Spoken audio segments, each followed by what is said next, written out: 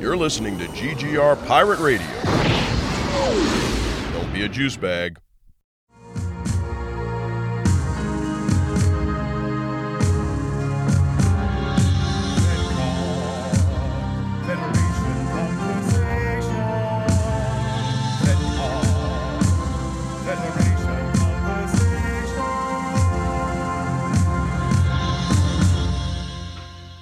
Hello, everyone. Welcome to FedCon Episode 3, Stardate 100197.93. We are so happy to be back from summer vacations, from COVID, from the world falling apart, from BJ scoring a really huge hit with his one-man show, and a whole lot of other shenanigans. We have missed you, and we're so happy to be back chatting up all the amazing things Star Trek. Now, recently, I made an announcement asking for anyone who had been dead named at their graduation to let us know, and we'll celebrate them here on this public forum. No one asked, but that's okay. We did have some really great educational moments on Facebook in particular when we asked people if they wanted us to do this for them. So talking it out, having these conversations is super important, and we're here for it. People who had never heard of dead naming learned all about it. So in the future, if you ever need a space to be celebrated as your true self, let us know. And we're here for that. Today, I'm going to have our panelists introduce themselves, and I've asked them to prepare an answer to the following question. What special skill do you have that brings people together? Like Pike and his cheap-ass cooking. I mean, who takes leftover pasta, sprinkles the least exciting cheese over it, and then hands it to a girlfriend? But I digress. Admiral Lunsford, please introduce yourself. Hello. I do want to address the Pike thing. I think that with well-coiffed hair and the daddy vibe that he's got going on, he could probably have served her SpaghettiOs and he would have been fine. Fair enough. Yeah. So as our captain, Captain Beachboard has announced, I am Admiral Mike Lunsford. I am the executive producer, the founder actually of the Great Geek Refuge, the host of FedCon. My pronouns are he, him. What skill do I have that brings people together? I'm a storyteller. And I've found that because I'm a storyteller and I'm willing to often overshare my own mistakes and embarrassing stories, that this helps people feel safer and feel included. In fact, I've actually had people tell me that, where they've said, I feel like I can tell you anything because you tell me everything. And I've noticed that it makes for a stronger team, a stronger camaraderie. Because ultimately the time we spend with friends or coworkers is just as important as what the time we spend with family. And that's how you make someone comfortable, is you share these things that normally only family knows. So you essentially extend your family outward. And that's been my most successful way to bring people together. That was beautiful, Mike. And I have to apologize to you because when I asked you to prepare an answer, I meant for your alter ego in space on your spaceship. Okay. All right. So but that was outstanding. I would say on my spaceship, when I'm on your ship and just assuming command, because that's what jerk admirals do all the time. Like, just take over. We're all going to have a holodeck experience and we're going to perform a play together.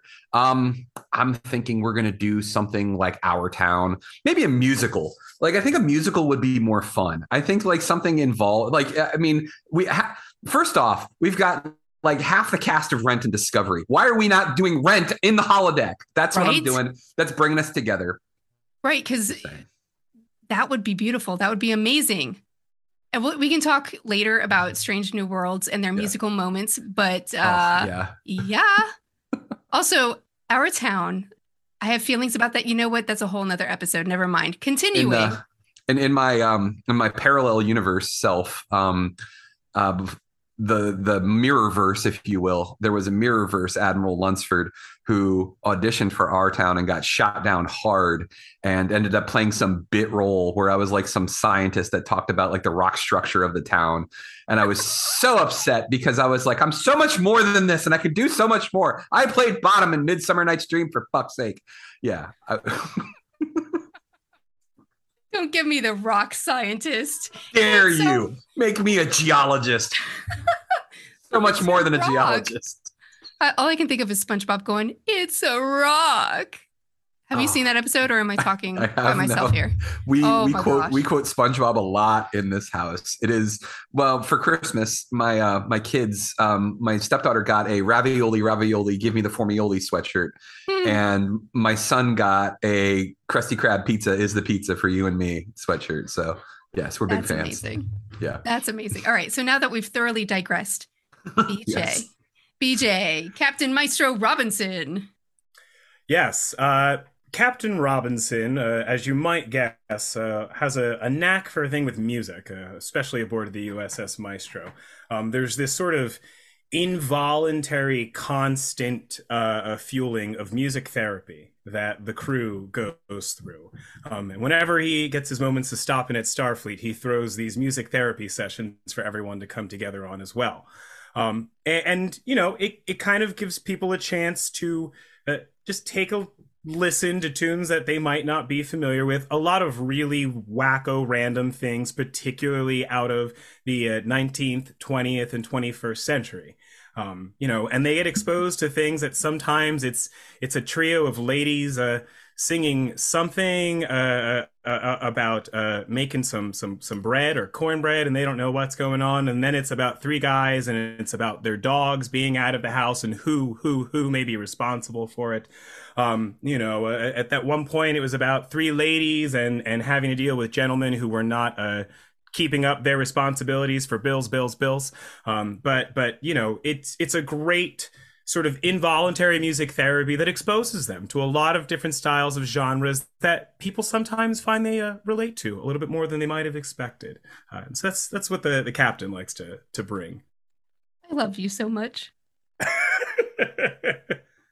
I just picture like Commander Data giving like a very like verbose description of the Louis Jordan song Beans and Cornbread. Apparently, they were not just foodstuffs, they were actual people, and they had a fight. And Beans struck Cornbread so hard that he was no longer visible on the infrared spectrum.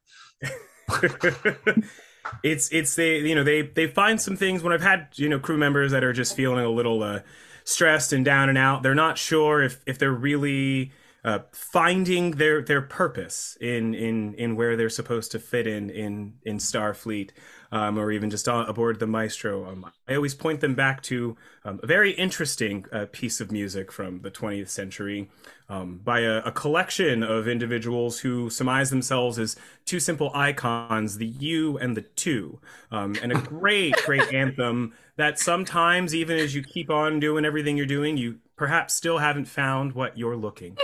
Oh, jeez. Outstanding. Give me snort. Involuntary music therapy from Captain Robinson. You're welcome. You're welcome. All right. Attention, this is the captain. Music therapy starts at 0900. It is mandatory. That is all. It is mandatory. Oh my gosh, that was beautiful. All right. As for me, Professor Beachboard at Starfleet Academy, my special skill is I scare the living shit out of my students by reminding them a single transporter mistake will leave them in a big pile of grossness, like the 1958 movie The Blob. And while intuition might say this is a counterproductive tactic when teaching new students, I have discovered nothing makes my students work well together like icy cold terror. My ratings as a professor might be in the tank, but my students are still alive. Some of them refuse to take the transporter, but that's not my problem. That's their captain's problem. That's me, Professor Beachboard. Inspiring. Wonderful. Wonderful. A famous doctor once said he didn't want his molecules scrambled all over the galaxy. So oh my gosh. Oh, that's the best. We just recently watched the Star Trek motion picture re-release, the extended cut. And you know you belong in nerdy, geeky fandom when you're sitting there watching the very unnecessary 12-minute edition of just panning around this model and you're loving it. Yeah. Yeah. Friend of GGR Ulysses E. Campbell, is the most tenured Star Trek fan that I know. And he says that growing up watching that show and then seeing the motion picture in theaters, seeing the ship again was the most religious-like experience that you had, because the ship had become a character in itself. And that seeing this new beautiful Enterprise, because again, the original studio model was like, it's at the Smithsonian. If you can see it, it's not that impressive. There was only one side to it because the other side had all the electronics attached to it in order for it to function properly. So Right. to see this fully 3D ship, fully rendered beautifully, and then the model builders described it as pearlescent. There was a sheen to it that they were able to accomplish. And that they actually had to create a whole different lens for the camera in order to get the whole thing into the picture. So basically like a fisheye lens, because the damn thing was so big. They didn't have a way to like film it properly. So they literally had to create a camera lens just so they could film the Enterprise in slow motion for 12 minutes. Well, if I continue on this vein, we will never get to our current shows because I have so much to say about it, but I'm going to control my ADHD and keep us on track. All right. To start us off, I want to give us space to talk about the graceful, the legendary, the groundbreaker, the earthshaker, Queen Nichelle Nichols.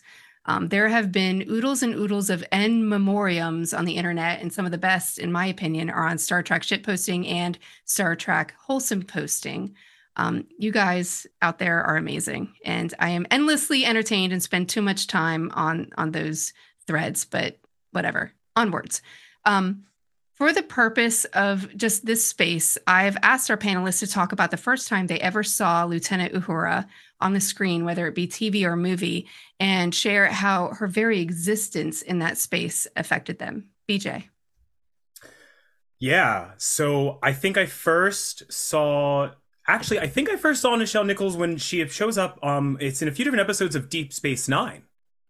That Lieutenant Uhura is there, and I think one of them there was like a hologram. There's a couple. It's like doing other Trek references. But I remember like, oh, okay. Just I noticed her. It was like, that's a neat looking black lady on Star Trek.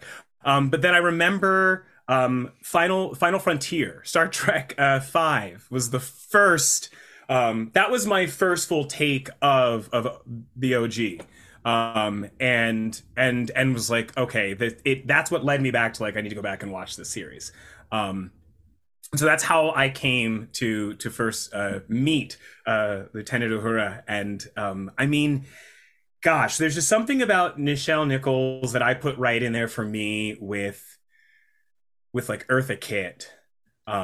In just, I thought like, what a superwoman who's just like doing her damn thing. And it's always had this like impression on me that I think about how difficult it was in their time. And I guess I'm kind of doing that volley of like Eartha and Nichelle to just be an outspoken, confident Black woman, period. But then to continue to do it in places and spaces where everyone, you know, is waiting for you to fail or waiting for you to just get out, waiting for you to have enough of some obvious screw up that means you're done. And she just continued to defy everything around her through and through. And it's just, yeah, I mean, I don't know. It's like she's always been in this high little place that I'm going to still keep her in my galaxies, certainly. That was beautiful. Mike. I'm pretty sure it was Star Trek 3, The Search for Spock was the first Star Trek that I really, really, really saw. So I would have been in first grade. So I would have been 6, 7, somewhere in that range. Star Trek 2, The Wrath of Khan is the better movie. Star Trek 3, The Search for Spock is my favorite. There's a scene in that movie. It is my favorite scene of hers because it is a microcosm of who she is. At this point in her Starfleet career, she's been in Starfleet for 20 years. She's a lieutenant commander. She's well respected. She's the foremost expert when it comes to xenolinguistics. But she's manning a transporter station in the old part of San Francisco with some young lieutenant. And this young lieutenant is just, I want adventure. I want excitement. We're on the hind end of the galaxy, and she's just like, no, I like it. I like the quiet. And he's like, well, maybe that's good for you for an old space dog, but I need adventure. And she's like, just a real knowing look. She goes, be careful what you wish for. And then Kirk and McCoy and Sulu and Chekhov show up at that transporter room. And they ask her, good evening, Commander. Is everything ready? And I can quote this whole fucking scene because I've seen this movie a million times. She says, step into my parlor, gentlemen. Little lieutenant says, that's Admiral Kirk. My God. She says, very good for you, Lieutenant. And he goes, it's damn irregular. No destination orders, no encoded IDs. And she's like, that's all true. And he goes, and what are we going to do about it? And she goes, I'm not going to do anything about it. You're going to sit in the closet. And he goes, the closet, what have you lost all your sense of reality? She pulls a phaser on him and with the deadliest of deadly looks him in the eye. And she goes, no, this isn't reality. This is fantasy. She's like, you wanted adventure? How's this? You feel the adrenaline going? Good boy. Now get in the closet. And she puts him in the closet, closes the door, and McCoy looks at her and he goes, I'm glad you're on our side. To be that level of badass, held her own with the boys, was taking a helmsman spot in Balance of Terror when the other guy had to go down to the phaser room. It was her and Sulu running the ship. Like, the first interracial kiss was not her and William Shatner. It was her and Majel Barrett in the episode What Are Little Girls Made Of? Because Majel Barrett is going down as Nurse Chapel to see her former fiance, and she kisses her on the cheek before she leaves. That's the first interracial kiss on TV, not her and Kirk. So just so everybody knows, she was doing this way before anybody else thought it was cool. A badass through and through. And like, it is such a shame to see that she's gone because of how much of an impact that she had. But and maybe this is just me from having to deal with loss in my life, but it's almost beautiful because people like Whoopi Goldberg are coming out and saying, I remember being a little girl and seeing her on TV and running and grabbing my mom and saying, Mom, look, there's a black lady on TV and she's not a maid. Hearing what she meant to other people keeps her alive. I heard one time when my grandmother passed away, a rabbi describing your life as a candle. Your flame may extinguish, but you have lit so many other candles along the way and kept those fires burning that your flame lives on through all of these other candles that you've lit. So that's when I think of Nichelle Nichols, and I'm sorry for running over on time here, but when I think of Nichelle Nichols, I see a million candles lit by her power and by her strength and by her presence of being a game changer, of being a barrier breaker, of being someone that was not afraid to be strong in a time when that was not the norm. There are many minds in circulation, believing in reincarnation. In me you see one who doesn't agree, challenging all possible affronts. I believe I'm only gonna live once, and I want to make the most of it. If there's a party, I want to be the host of it. If there's a haunted house, I want to be the ghost of it. If I'm in town, make me the toast of it. I say to me every morning. That is Nichelle Nichols, One Life to Live, from her Down to Earth album, friends. No way. I didn't realize she... Mm-hmm. There's an episode, I can't remember. The Doomsday Machine in season 2 of the original series where she's not there. She's not the communications officer. And the justification is like, she just wasn't there. Like she wasn't on duty, she was getting some well-needed rest or whatever it was. Right. But the reason why she wasn't there was because she was performing on Broadway. None of them thought that Star Trek was going to be anything. And she had other stuff going on too. So yeah, that was awesome, BJ. Thus carrying on this tradition of theater people being in Star Trek. I just, that's so cool. Yeah. So I first saw her in Star Trek the Motion Picture. And I was at 5 or whatever, very, very unaware of how amazing it was that she was Black. What I saw was they let a woman on the bridge.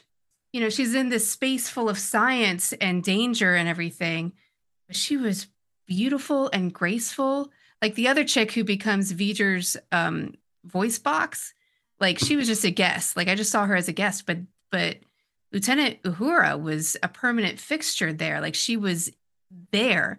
And that femininity, that's what really struck me. And I will always, whenever I'm afraid to be feminine in a guy space, like I draw on her success, I guess is the best way to put it. Like, you know, all you have to do is just stand up straight and be who you are. And, you know, your worth is in that knowing who you are and being true to that. So I will say that watching her in all of these movies and everything, I felt anger because she was only allowed so much. While she was groundbreaking and everything, I was not aware of all of the struggles that she overcame. I was just aware of my frustration that, you know, Star Wars only had one real big female hero, and there's only one woman on the bridge of Star Trek. And I rooted for her anytime I saw her, like when she's being that badass, like I rooted for her to get more. And when she didn't, I remember being very frustrated, but also knowing that's the way it is at this moment in time and we got to push forward.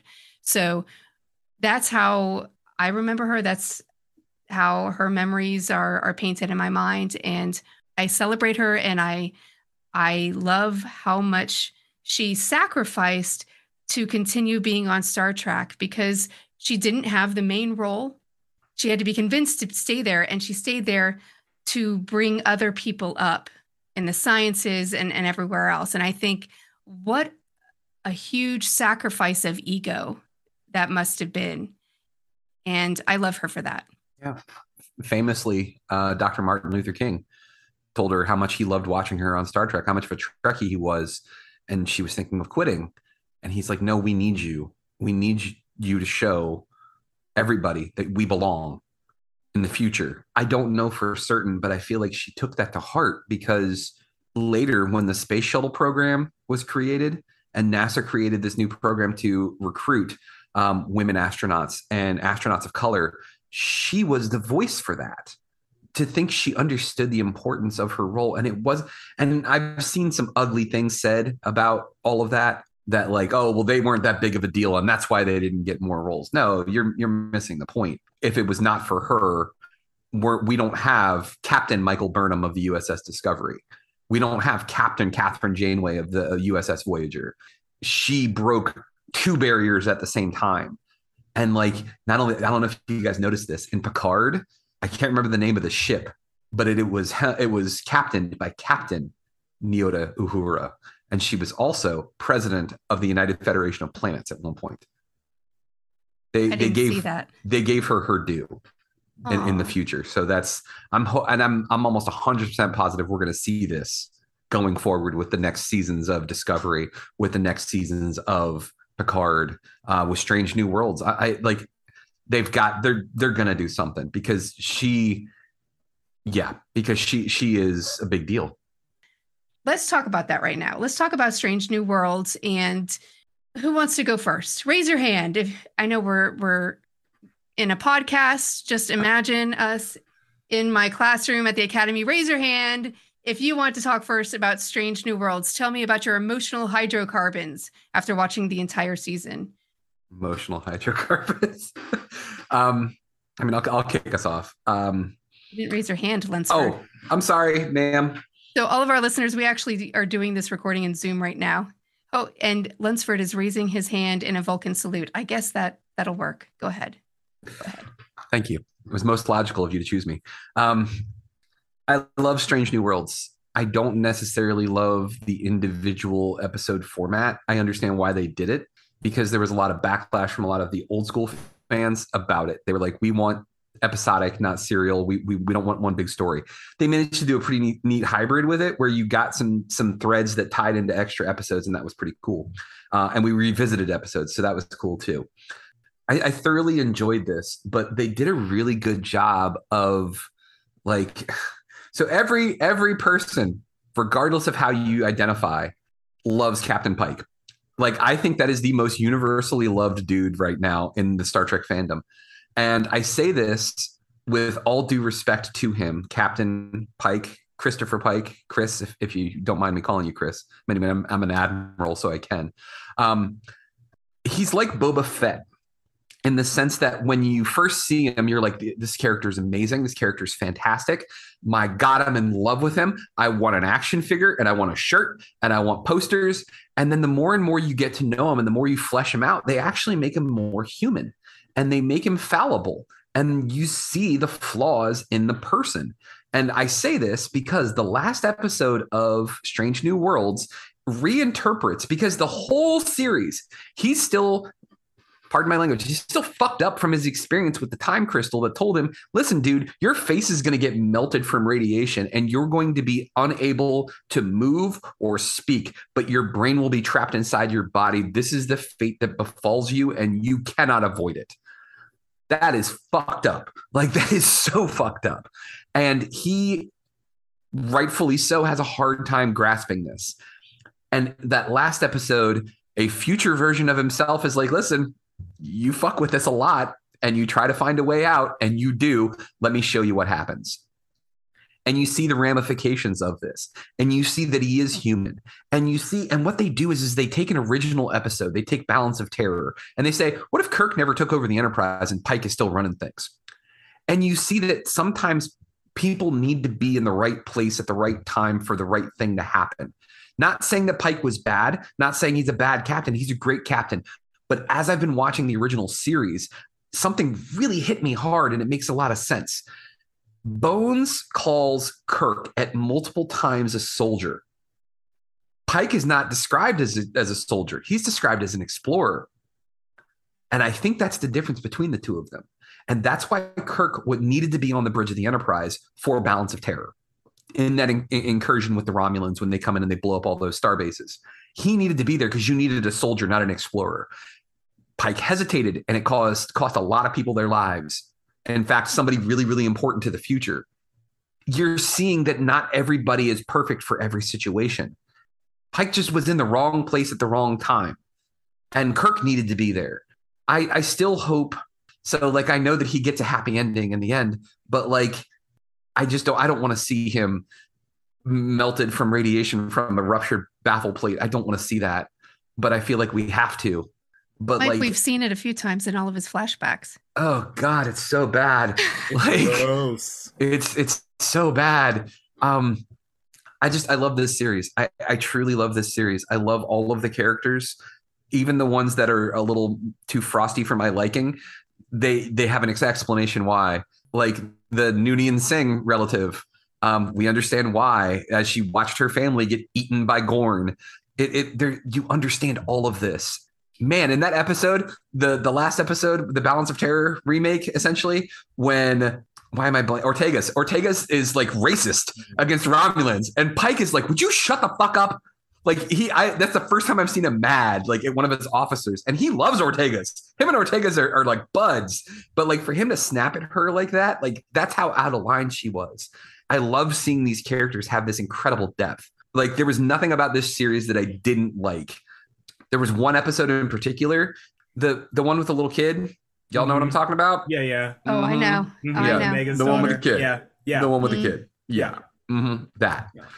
You mean? Oh, I was thinking Elysian Kingdom. You're talking about the Keep Us. What's the name of that one? Lift Us Higher or something like that. The Elysian Kingdom. Star Trek has never made me. Well, actually, it has on multiple occasions. Now that I think of it, bawl my eyes out. Yeah. Because he's just like, he found a way to save his daughter, but it meant letting her go. And it was just I hope everyone's seen it. Yeah. I hope it goes without saying that we spoil here ad nauseum. Sorry. Yeah. I know sometimes we try not to, but then you can't help it. We're talking about the whole thing and the season's been out there. Come on now. That's right. Yeah. And you're not listening to this if you haven't watched. I mean, let's be frank. You're talking about the All Those Who Wander. Like the kid when they were down on the surface on the planet. They were the one guy was trying to save the kid because it was his kid, but this kid was like destined for something, and then you found out what it was, and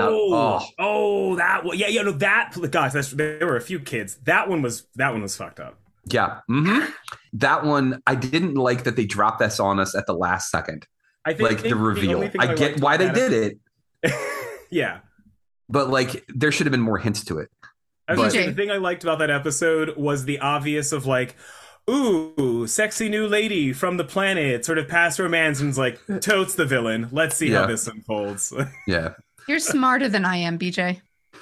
Again, this is back to what you were saying, Mike, where the season's been more episodic, and that's a part of where there are more of those cliche giveaways sometimes, where like the special guest characters more likely to be the villain, or like the person that seems to come out of nowhere to start with that everything's cool with is either going to like be someone who becomes their own returning character, or they're the fucked up individual all along. And so there were like, I'm with you where I really like how they got away from that with Disco, with Picard. I can understand people wanting it back at the same time, and I do feel like they've done a decent job with how hokey it can get. That it's like a lot of these get real hokey, but they're actually still really entertaining, and that speaks to, like you said, the caliber of the depth that they're putting into the characters and into the writing, but then the expansion they're giving them to be able to have these extremes. I mean, like, yeah, Racist Ortega was like, okay, I wasn't ready for any of this. And it's a part of what makes the whole finale episode so much more intense, that you're getting to see some of these characters in ways that, I don't know about that. Yeah. It was the other half of Elysian Kingdom where like there were things about it that were absolutely beautiful and gorgeous. And then like, there were a couple of things where I'm like, I don't know, some of these character portrayals are almost a little nauseating, but like, all right, it's not about them. It's about everything else going on in it. The costumes were gorgeous. Definitely loved that. I'm all for like LARPing fairy world in in any starship. But I think I'm with you where I really enjoyed getting more nuance of all of the characters. I love all the backstory with Spock and his wife. Right. Yeah, like I think she's just been super fun to have, and all the screen time has been absolutely worth it. Dude, Spock has got so much game. It's ridiculous. Dude is like Mac-tastic. Yeah, when he's just like, perhaps we need to reestablish our relationship parameters, and you're just like, damn, Spock. Like taking notes. So like, all right, this is gonna be the bar talk if I'm ever at a bar trying to like Mac it again. I'm just gonna quote Dude, when she was like, I've begun researching human mating rituals, and I was like, girl, where are you looking? Like, I started blushing. Like I was like, I know what she's doing. She's looking at porn. She's researching porn and taking notes. But like this though, like fascinating. Right? Like that's how she's watching it. Like controlling the human emotion. Yeah, exactly. Yeah. BJ, yeah, like that one eyebrow up, like.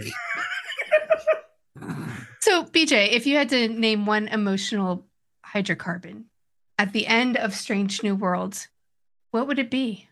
Man, I mean, I remember this isn't one, but it was like one of the things I had said, and I think I said it in one of the messages, was that it felt better than Disco when they met the 10C. And like when Disco met the 10C, I felt like I was just crying the entire time with joy of the series. I mean, I don't even know, like insatiable, I think might be the word, that I just really want more nonstop from it. I was so down with all of it. I mean, I felt so hard for Captain Pike. I went back and rewatched Inhumans and was like, maybe this isn't as bad a second time. That series was awful, but I didn't mind watching him, I was almost just sad that like I want him to talk more. I think they could make a show of Anson Mount just cooking in his quarters and people would watch it. Hey, I'm going to make a chimichurri flank steak for you guys. All right. I loved it. I also loved that they gave, because sometimes you gotta find the way to hit all the cliche heartstrings. If you're gonna get episodic and hit a bunch of cliche heartstrings, find a way to give us some real loss. And that's a part of where like Elysian Kingdom was this great mix of just like loss but also prevailing. But then losing Hemmer was the gut punch that like knew it was going to happen. Like, I felt like someone's going to be gone by the time we get through this first season. And then we lost Heather, and it was like, I thought it was really beautiful. I thought it was really well done. I liked the connection that we had with Heather and Uhura. Props to Bruce Horak, the first legally blind actor on a Star Trek series, and knowing that he's got a multi-season contract. So we most likely will see him coming back as other episodic characters in the future, and I'm really excited about that. So that got spoiled for me, Hemmer dying. And yet I was still at the end, because of how stoic he was and how well they had built up that relationship, like you said, BJ. I was still crying at the end. So my favorite, I think, was the Serene Squall, because the villain was magnificent to watch. Everything about them, including the fact that everyone referred to them as them automatically, like, just, there was no discussion. It was natural. Mm-hmm. And I want to see more. I want them to come back and be even more villainous. I want to see Nurse Chapel fall even more for Spock. I want to watch more goofy pirates. I thought it was wonderful. And I will say that I am here for episodic Star Trek, because I don't remember if you guys remember, we did the episode about Discovery. And I said, y'all, I'm exhausted, because it was really good. And I was really invested in all of the characters and all of the happenings. And I was crying for Zora and all the things, but I was exhausted. And this seems to re-energize me way more than Discovery. So I'm very excited about season 2. I can't wait to see what they do next. I can't wait to see them get back number 1. Any other thoughts before we go to our game? I just want to ask real quick here. Is nobody going to mention the fact that they, like, just low key threw Cybok into the fucking, oh my God. Like, also, yes. Not only that, like, I'm just trying to remember if this is the same episode. Was that the Serene Squall episode where, yes, it is the one with the pirates. Yeah. Okay. Because let me tell you, I don't know the actress's name, and I apologize, but the way that they portrayed being a villain was so old school Trek, like maniacally cackling and like sitting on a chair like this, and they're just like, I'm evil, and you're just like, yes. And it was great. And then you find out that they're in a relationship with Cybok, and I'm just like, oh, and he was in prison. This is so much better. Like, yeah. I love that they're adding depth to this. And like, I understand that some people are real protective over Trek, and they're like, it's sanctified and you can't touch it. No, it's space opera. Okay. It is literally what Gene Roddenberry described as Wagon Train to the Stars. So it is supposed to be like this. The fact that they have these big reveals is amazing. And I fucking love it. The dude they got to play Kirk just absolutely nails that, like, cocky bravado that James T. Kirk has. He's got that same, again, I just described it with the main pirate from the Serene Squall, but he does that same thing where he just kind of sits in the chair and he's just like, yeah, I'm dope. I know. It's cool. I know everything. I'm smart. And his brother even calls him on it. His brother, George Kirk, is just like, yeah, no, he's always right. And it's fucking infuriating. I loved that. I loved seeing that family relationship. But I'm going to tell you, Mike, the reason I wasn't as excited as you are about Cybok is I have a grudge against that stupid movie. Yeah. Star Trek 5, I think it was. Yeah. Look, man, it is the worst Star Trek movie. And you can argue with me all day, but you're never going to change my mind, because there was no villain. Yeah, there was. It was God. No, but he didn't show up until the very end. He wasn't leaning in a chair being all smooth and suave. Like, no, you're right. No, and Cybok is like, I am going to very pleasantly act as a villain for the god. You'll eventually see, maybe at the end. Like, yeah.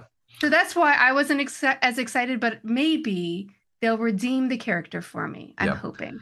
I get it. And like the whole concept, like if you give like a plot description of each Star Trek movie, like in a couple sentences, like Star Trek 2, an old villain comes back to have his vengeance on the crew of the Enterprise. Okay, cool. Star Trek 3, like the crew steal the Enterprise to save their comrade. Cool. Star Trek 4, they go back in time to save some whales, to save the future. Cool. Okay. Star Trek 5, the Enterprise fights God and blows him up. Like, it's hard to put that into a brief description. And like, not only put it in a brief description, a description that makes sense. And then on top of that, like the whole thing is a mess. Star Trek V is an absolute disaster. And like the fact that William Shatner has the audacity now as an old ass white man to stand up there and be like, Gene Roddenberry would be rolling in his grave. When in 1989, Gene Roddenberry said, Shatner, what the fuck is this? This is a horrible movie. This isn't Star Trek. He told Shatner this isn't Star Trek. And Shatner has the nerve to be like, well, this other stuff ain't Star Trek either. No, shut up. Shut up, Bill. Why don't you go back to space with Bezos, you douche? BJ, do you have feelings about Star Trek 5? Well, again, that's where I first saw the crew. Oh, my bad. So here's the thing, though. I like a lot of things that other people don't like. And I'm good with that. So I like it. Yeah. Good for you. I'm with BJ. There's lots of shitty movies that I love. That movie's dog shit, but I love it. And like it has a great line when Sybok is turning Spock and McCoy, and then he tries to get Kirk. And Kirk's like, no, you're not showing me my pain. He's like, what are you going to do? You're going to show me a spot when I was supposed to turn left when I turned right? He's like, I don't want you to take away my pain. I need my pain. It makes me who I am. Just fucking dead on, man. That's like, fair. There's great moments in that. And the fact that none of them can pronounce marshmallow correctly is even better. I didn't even realize that. Now I have to go back and watch. Spock calls them marshmelons. Marshmelons? Marshmelons, yeah. I have to go back and look at that. I'm preparing to toast a marshmelon. Yeah. And then so does McCoy. Like, and then McCoy's solution to the beans, he's like, here, I've got whiskey. Like, all right. it wasn't synthahol. It was real alcohol. It was the real stuff. All right. I want to just fill in, it's like the pop-up video fact on our favorite villain from Serene Squall is played by the amazing non-binary transgender actress, Jessie James Keitel. Fantastic job. I mean, I could, every time they were on the screen, my eyes were glued and I was drooling and it was magnificent. Desperately want them to come back. Agreed. It was another moment though where I'm like, oh, definitely bad, and was just like waiting for that turn on like, okay, how's it gonna happen? When's it gonna happen? And then when there's that scene that they get into the transporter with when she gets out of the bridge with Spock, it was like, oh, definite. For me, I was like, that confirms it. Like this is about to get real fucked up, and I'm really excited for it. Again, you are smarter than I am, BJ. Or I am just, when I watch it, maybe I'm just like retreating into that gullible part of my brain so I can enjoy the surprise. I don't know, but I think we all do that though. With that, like my anticipation, sonar is up of trying his spidey sense, yeah. Yeah. He's in a constant state of yellow alert. Now that makes sense. Yes. Yeah. But Mariah, we all do that. We all sometimes miss those things. Like, and when they drop it on you, you're just like, oh snap. The one that got me was the first season of Discovery when Lorca was a Mirrorverse version, and I'm like, oh no. The other one that got me, and I was mad about it, when they turned Ash Tyler into Voke. When it turned out that he was like a Klingon sleeper agent, that really upset me because I had really connected with that character because he was dealing with what I thought was PTSD. No, it turned out that he was dealing with the fact that he was an actual Klingon turned into a human. Yeah. And I'm like, oh, he's a Klingon. What? Yeah. Yeah. So, even when they found him on his like ship, I was like, something don't sit right. Something don't sit right. When Burnham got pulled out and put onto the ship, no. So when you watch, BJ, do you vocalize that? Are you one of those people? I do, because I'm usually watching by myself, so I can talk at the screen as much as I need to. The dogs get annoyed. Yes, and I usually do like fantastic full long conversations. I have to pause it and like monologue to the character. Not that it makes a difference, but oh my gosh, can you please it wouldn't be. We need a reaction video. Yeah, no, I agree. I can do that. I agree. Can do that for some of those. We do. We need like live reactions of BJ Robinson. Yeah, I agree. Yeah, I was reading the other day, and Sean was concerned because I was watching Lower Decks, and it's like the 8th or 9th episode when they're doing the holodeck film thing, and they're kind of mocking space films and some of the Trek films, and there's just like. I mean, it's not too much, but it's a good like maybe 30 to 45 seconds of the extended sequence of them just doing shots of the Cerritos. and like panning side of the Cerritos, panning to the crew watching the Cerritos as they're boarding it, panning back to the Cerritos, and it was just doing that sort of classic homage to the ship, and I was like screaming and just hollering back, so like, this is so brilliant. I love it when they can make fun of themselves like that in moments like that, and yeah, I'm gonna have to maybe just film one of these sort of things, because it's a lot that kind of happens. I love that. So tell me, how do you feel about Lower Decks? Because I know what you texted me, but tell us your emotional hydrocarbon. I love it. I'm absolutely in love with it. I finished season 1, and then I was gonna like dive into season 2 and thought like, nah, let me just like sit and rest with season 1 for a couple days. I'm probably gonna start watching season 2 after this. But I really enjoy it. I mean, it's definitely more episodic again, but it works. I mean, it really, really works, because there's just so much that they get to frickin' explore. And I love how many different things they've really tried mashing into it. I have an interesting feeling about like Rick and Morty, because it's one of the creators from Rick and Morty on it as well, that I first got introduced to Rick and Morty, I think, at like the wrong time. I was, I think, a little too depressed and a little too bitter, but with the world at large, that when I first started watching some Rick and Morty, it was like, oh no, I can't take on another show right now where people who are addicted are the ones that keep ending up okay. I'm in an okay spot for that right now. So that's 100% fair. I want to validate that, BJ, because that's the reason why I won't watch Rick and Morty, is because of the people who told me it was so great and so wonderful and so fantastic and how awesome it is were just the worst of the worst of the worst people. And I'm like, I'm not validating your love of this show. Fuck all of that. And that was my first reason why I wouldn't watch Lower Decks at first. And then like one night I couldn't sleep. I'm like, yeah, let's throw it on. And I'm like, oh my God, this is amazing. It's both loving and poking fun at the same time. It's yes. Outstanding. Yeah. No, totally. You're right. I mean, the timing's everything with it, and it really balances it in a really, like I said, loving way, which is the nice thing about it, that it's actually loving. There's so much about it that's ridiculously relatable, and yet the jokes are really fun. The animation's really fun. I love the pacing, and I feel like the cast just nails it with the voices. I'm still shocked every time that I see Jerry O'Connell's a part of the cast, because I'm like, this doesn't sound like Jerry O'Connell ever. I feel like I've never heard him sound like that, and I've loved a bunch of stuff that he's done. But I really enjoy the just the way it's going so far. Just interested to see how they move it forward. The way that season 1 ended was really exciting, and I'm really stoked that I've got the like, I'll binge season 2 probably in like 2 days, and then rewatch it all before season 3 comes out in just a short couple of weeks. So I'm a fan of Lower Decks. If you like the idea of something Rick and Morty, but you might not be a Rick and Morty person, then Lower Decks might be for you. And even if you're someone who, is into sci-fi, but you also feel like maybe you're not a Star Trek person, then I think Lower Decks is also one of those that's like, it's a different kind of taste and can be a great introduction. Was Peanut Hamper in the first season? Yes. Peanut Hamper! I love that name! My favorite. And it makes fun of that idea that you have these computers, like no one's going to talk about the fact that you have these computers who are suddenly sentient. Like you're going to have this conversation about it in this one episode in Next Generation, and that's it. Like they're living and they're doing their thing, and we're not going to ever use them ever again in any other series, right? Yeah. We need someone who can get this over to Peanut Hamper. It's the perfect job for you. No, thanks. Yes! Good. I'm good. Yes! Yeah.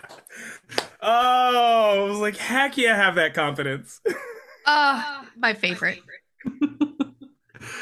I love that the show, there's a little bit for every level of Star Trek fan. Yeah. So like at one point in season 2, I'm not going to spoil it, but at one point in season 2, you see an updated version of the USS Excelsior. And I'm like, oh, that makes perfect sense, because it's using the warp nacelles that the Enterprise E used, and it's also using this substrate. Oh my God. Like this like turbo nerdy Star Trek stuff that like I am just absolutely loving. And then like on the flip side, they're also just making like ridiculous jokes about things, and you're just like, it's a mashup of so much stuff. Yeah. They've got Season 4 has already been given a green light, and so there's going to be a season 4 in 2024. Really? Or in 2023. I think season 4 is going to be in 2023. Yeah, since season 3 is coming out in August. And I mean, I'm already like flipping excited about how they announced that they're going to be at Deep Space Nine in season 3. I'm like, oh my god, am I going to get a little more Cisco? Yes. Oh, did you all see that they're going to do a Star Trek Strange New Worlds Lower Decks mashup? Also, like season 3 is going to be wild. Yes. Yeah. You? I can't wait to see Anson Mount animated because both of those, like, it's like, imagine the Anson Mount that we have now as Captain Pike, only amped up in animated world. Like he's just gonna be like, hey, how are, like even more suave than he is. I feel like when he smiles in the cartoon world, it's gonna go ching. Like yeah. Oh, I'm so happy right now. Like I'm contemplating all of this and I have to get back to my notes and figure out where we're supposed to go from here because otherwise I'm just going to sit here and drool in my head over Laura Dex. That's such great news. Yeah. Okay. Moving on. Would you rather? Mike, I am very excited to play this game. Okay. Are you ready? Yes. I'm going to choose one of you at random to go first, and then the next person would go second. Okay. All right. Captain BJ Robinson of the USS. Oh, man. Maestro. Got it. Okay. I almost lost it. I was like, Symphony? No. Opus? No. Something like that. Okay. Would you rather be immersed into Vulcan society or Klingon society? And why? Vulcan society. A lot more meditation time. I feel like I could get away with my bubble machine in Vulcan society, and I don't think they'd let me anywhere near anyone in Klingon society with the bubbles. That is a great answer. That's fair. That's fair. Captain Beachboard, what say you? Vulcans or Klingons? Yeah, so I'm fragile. So I'm going to go with Vulcan. However, I do like violence, at least watching it. So if I could be the derpy Klingon, then I would probably be very happy in Klingon society. The derpy Klingon. That sounds like a great short story. Yeah, so Klingons. I mean, Vulcans. I mean, I don't know. There's a wonderful. What would you rather? There is a wonderful Tumblr thread that talks about how often we see a sole Vulcan on a ship full of humans, and how weird and how great a series it would be if we had a singular human on a ship full of Vulcans. And they talk about how the Vulcans would understand logically that there are certain things that they need to do to cheer up their human with his emotions, or their emotions, better word. And they throw them a party, but the party is so sad and depressing. It's like one balloon taped to a wall and it says, "It's your birthday," like that episode of The Office. Like, but the human would be so touched that they remembered and thought of them. And like, it's a failure, but it's a success. And like, I think of that and I'm like, well, I could live with Vulcans, but then I would be Leonard McCoy with the Vulcans. I would be like, you can't logic this, you green-blooded son of a, like, I could see that because I'm an emotional person. But the Klingons, I would be so stressed out all the time because it's always about honor and it's always about like challenge. And like, you could get like knifed in the back like if you screw something up. But then I think of Captain Picard walking up to that Klingon and the Klingon's like, "You're not supposed to be here," and yada, yada, yada. And he says in the greatest Picard way ever, "Fuck around and find out. You can test that assumption at your earliest convenience." Like, so I kind of want to see the Klingon because also at one point Riker serves in like an exchange thing. He serves on board a Klingon ship. Yeah. And he's able to like hold his own and the Klingons respect him. I'm going to go with Klingons because they got that passion, man. And I think I could make my way with that. With the Vulcans, I would just get mad and they would logic me to death and I would just get so angry. It like reminds me of Uhura in this first season, you know, looking at Spock in that episode where she gets to sing and she's like, "Is this your idea of a pep talk?" It's like, yes. How was it? Yeah. I remember that. Yeah. That was a good episode. I love that. Yeah. Okay. Mariah, you're going to start us off with this next one. Okay. I'll try to make a decision this time. Okay. You only get one today, right now, in real life, in your home. What are you choosing? A transporter or a food replicator? Food replicator. And why? Because transporters, according to the internet right now, just make a clone of you and kill you. But the question is, do you remember that line from Discovery where Admiral Vance is explaining how the replicators I'm okay. work? I'm okay because I'm okay with eating my own shit. If it tastes good and it looks pretty, I'm okay with that. I can enjoy my own shit better than scrambling my atoms and making a clone of me that might look like a puddled mess of human organs. I mean, I feel strongly about this. Technically, it's not poop anymore because the matter has been rearranged. Right. Like, so I'm okay with that. Like when she's eating the apple and then stops eating because he says it's shit, I'm like, fucking eat the apple. It's also okay. think, Okay, I mean, shit, and now it's an apple. And then it's going to be shit again. It's okay. Exactly. It's a circle of life. There you go. That's how I feel. Captain Robinson, transporter or food replicator? Food replicator. Food is love. This is true. Even if it's shit. I don't drive. I'm not trusting a transporter. Or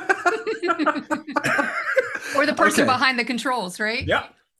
I feel like food is love, but I want the transporter. And the reason why is because I've watched enough Star Trek to know that some wild shit happens with transporters. So there could be an evil Lunsford that gets created. There could be two Lunsfords, one that gets bounced off. So there's another Lunsford living a separate life. Like, I like this idea, like just for this sheer drama alone. So see, Mike, that might be fun for you, but what about the people who have to live with evil Mike Lunsford? I mean, you're not thinking about the good of society here. I mean, I didn't say that I wasn't going to kill him because that's the only way to solve this problem. See, that's so much drama. Like, if my replicator goes down and it's making too much bacon, I'll handle that drama over like, evil me showed up at my church and like now we got a deal. Like, but then you get that sweet fight music when Kirk and Spock had to fight in a mock time. I mean, come on. I don't have time to score that.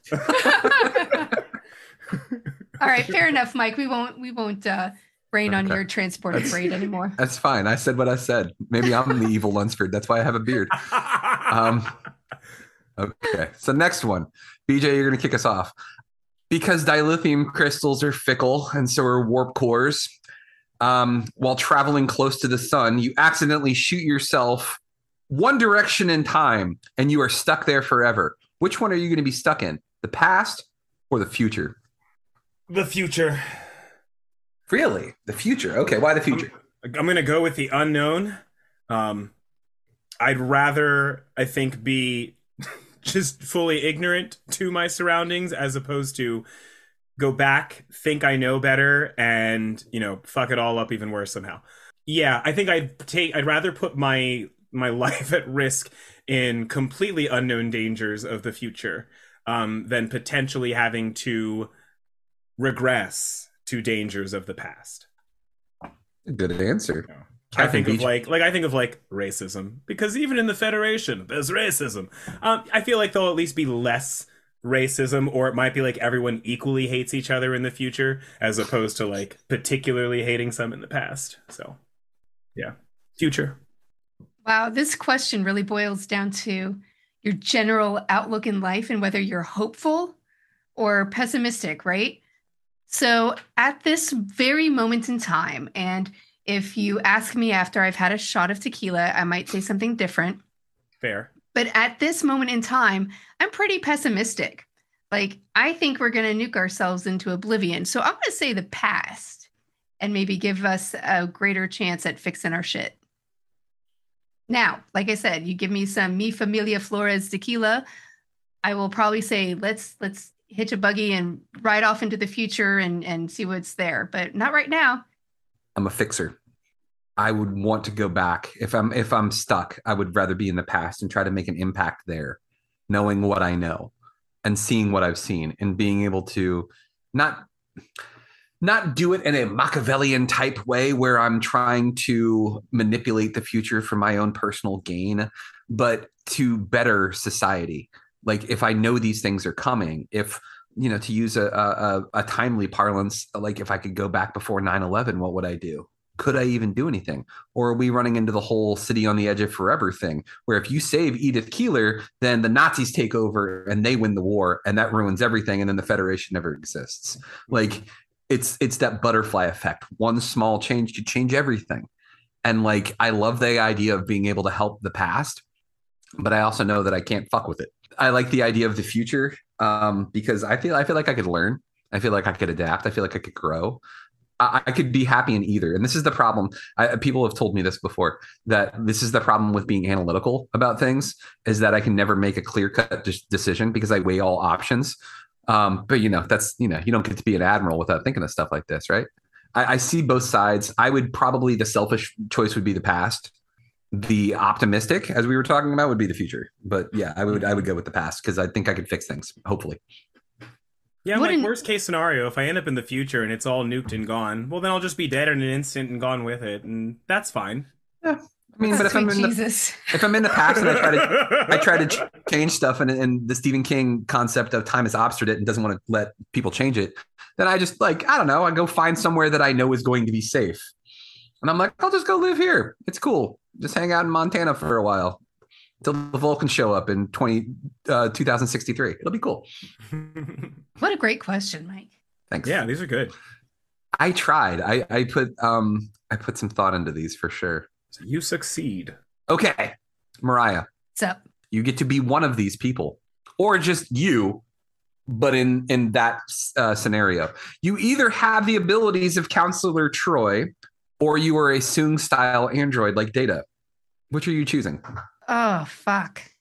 Oh, that's one extreme to the other, man. Well, I would rather be hot than pasty. So, Troy. Hey, as a reminder, Commander Data is fully functional in multiple techniques, okay? Oh, you make a good point. The Borg Queen and Tasha Yar were both all about that, so. Oh, gosh. No, Troy. I don't know if I can give a good reason that isn't like totally surface level. Like, she has magnificent hair. She's got good boobs. Loves chocolate. Yeah, like I really relate to her. Great voice. Yeah. Yeah. So like having that much emotion, I don't think I could handle. However, I also like fear not having emotion. For some reason, the idea of being the android terrifies me. So maybe that's a little bit of self-exploration I need to do. Maybe a little therapy. I don't know. But Deanna Troy all the way. Mr. Robinson. Data. Really? Personally, I'm an emotional person, and I'm an Aries. I've said for like the last decade of my life, I'm a reformed Aries because I've like tried to work at like getting my shit together with my feelings and my pride and my just mindfulness for others. So I guess I feel like if I were Counselor Troy, I'd end up being more of an emotional wreck than people would need me to be, to just try and help deal with people's things. I think I would be more fitting as a Data. And I mean, it's kind of like the other side of everything you're saying, Mariah. Maybe that's my therapy to reflect on, that I got to work on that for myself. But no, I think I'd want to be Data. Droid me up. This is so fascinating. You might have to like post all of these for like people to respond to as well, just because these are great. I'll post the ones that we've done because I'm going to save some of these other ones for later. Because I feel like this could have been like a quiz, like 10 years ago on the internet of just like find out your Star Trek profile, and like you choose all these things to get a calculation at the end. Yeah. I also am going to go with Data. I think of all the decisions that I've made in my life that were stupid because of emotion.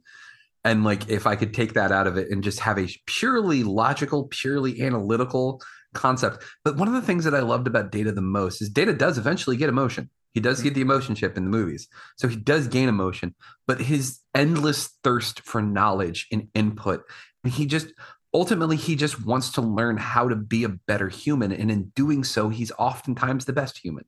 I love that idea. I mean, but like, not only that, I mean, like anytime they need somebody strong to do something, he's doing it. Sometimes he's got the best lines. I think, yeah, I would want to be Data as well, knowing that I could eventually get emotions. Yeah, but also just be a badass. And then also beautiful singing voice. I mean, and in Star Trek, was it Nemesis?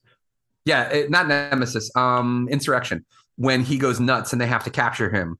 Yeah, and he's singing the HMS Pinafore. Yeah, no, beautiful singing voice. Yeah. Oh, love me some Gilbert Sullivan. Man, y'all, I just don't want to work that hard. Data works so hard. He does not require sleep. Like, Troy works hard too.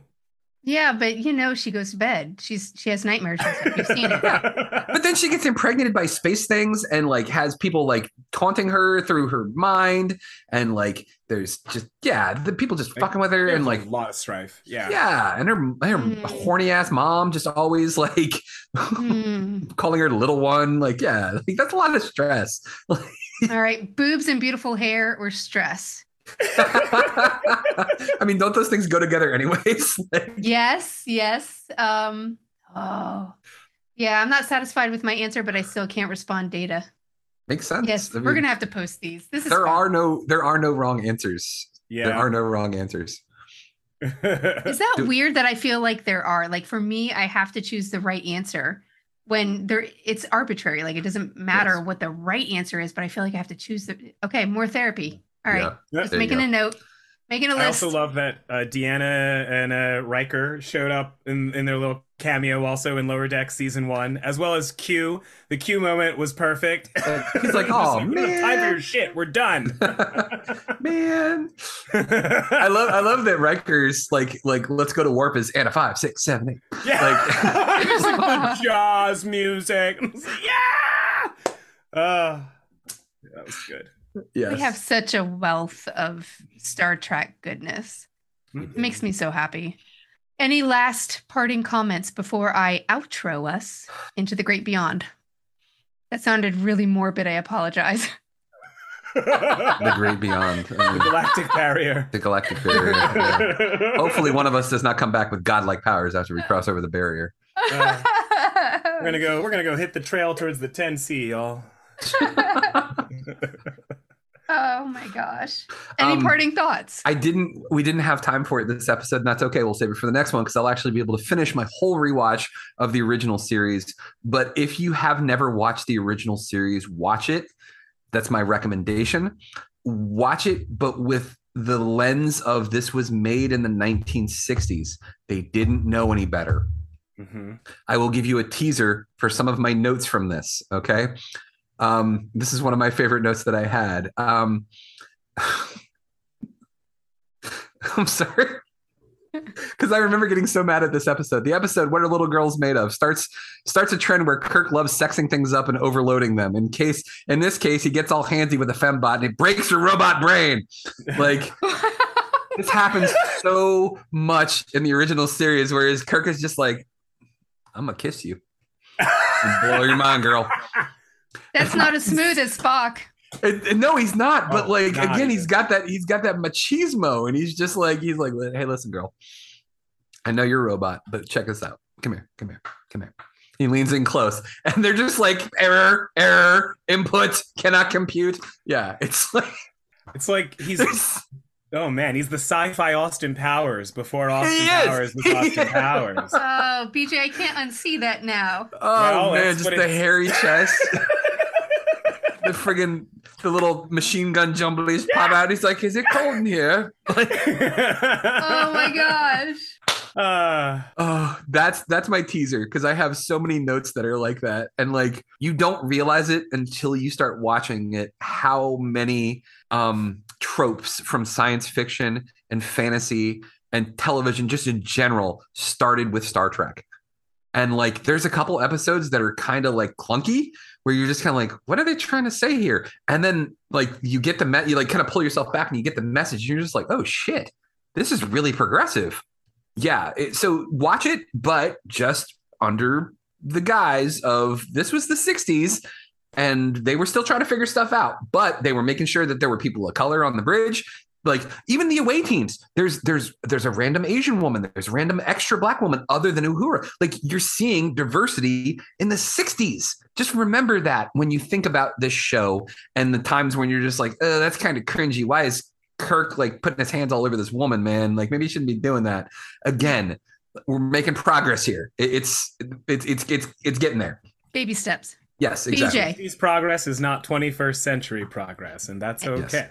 Yes. I'm definitely gonna to try and get through all of TOS before our next time together. The thing I've been going through, and when I'll get into next time, is the music of the Trek verse. The many different scores, the many ups, many ups, the many ups. And I think the one most unforgivable down of a theme song that I dare not even mention at this time, but we'll cross that Starbridge when we come to it. Yeah, gonna be all about music, scorings and themes through the many different iterations of the Trek series and films. We're just gonna have to do an extra episode for all the things. I'm excited. I'm excited about this. All right. In real life, my dear listeners, Mike Lunsford is editor-in-chief, podcaster, graphic artist, and writer at Great Geek Refuge, and he's also hard at work raising the next generation of nerds and faithfully posts his meals on Insta, and they always make me hungry, so thanks a lot for that. That's what I'm here for.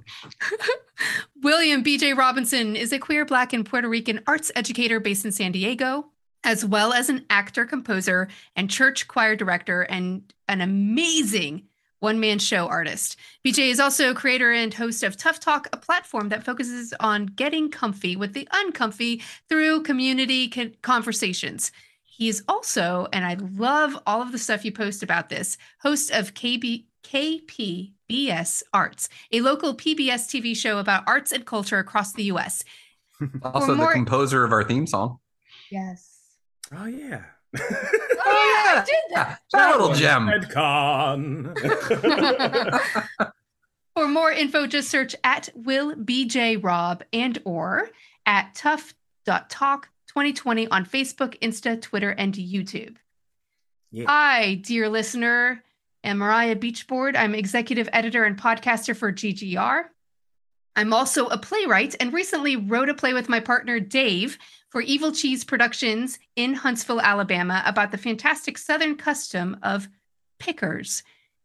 You can message me for more questions about that. You can find my plays at dramanotebook.com and also by emailing me at mariahtbeachboard@gmail.com. And to you, dear listeners, stay tuned for our next episodes. Also, we have an email address and an Insta just for this podcast. Check out Federation Conversations on Insta and at gmail.com. Drop by greatgeekrefuge.com to discover all the amazing happenings. And last of all, my dear listener, I pray you feel truly seen by those you love. Thank you so much for listening.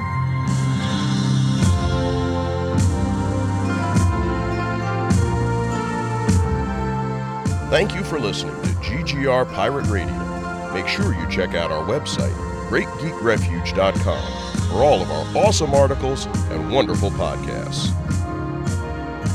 This has been Pirate Radio Network Production Juice Bags. Yeah, boy.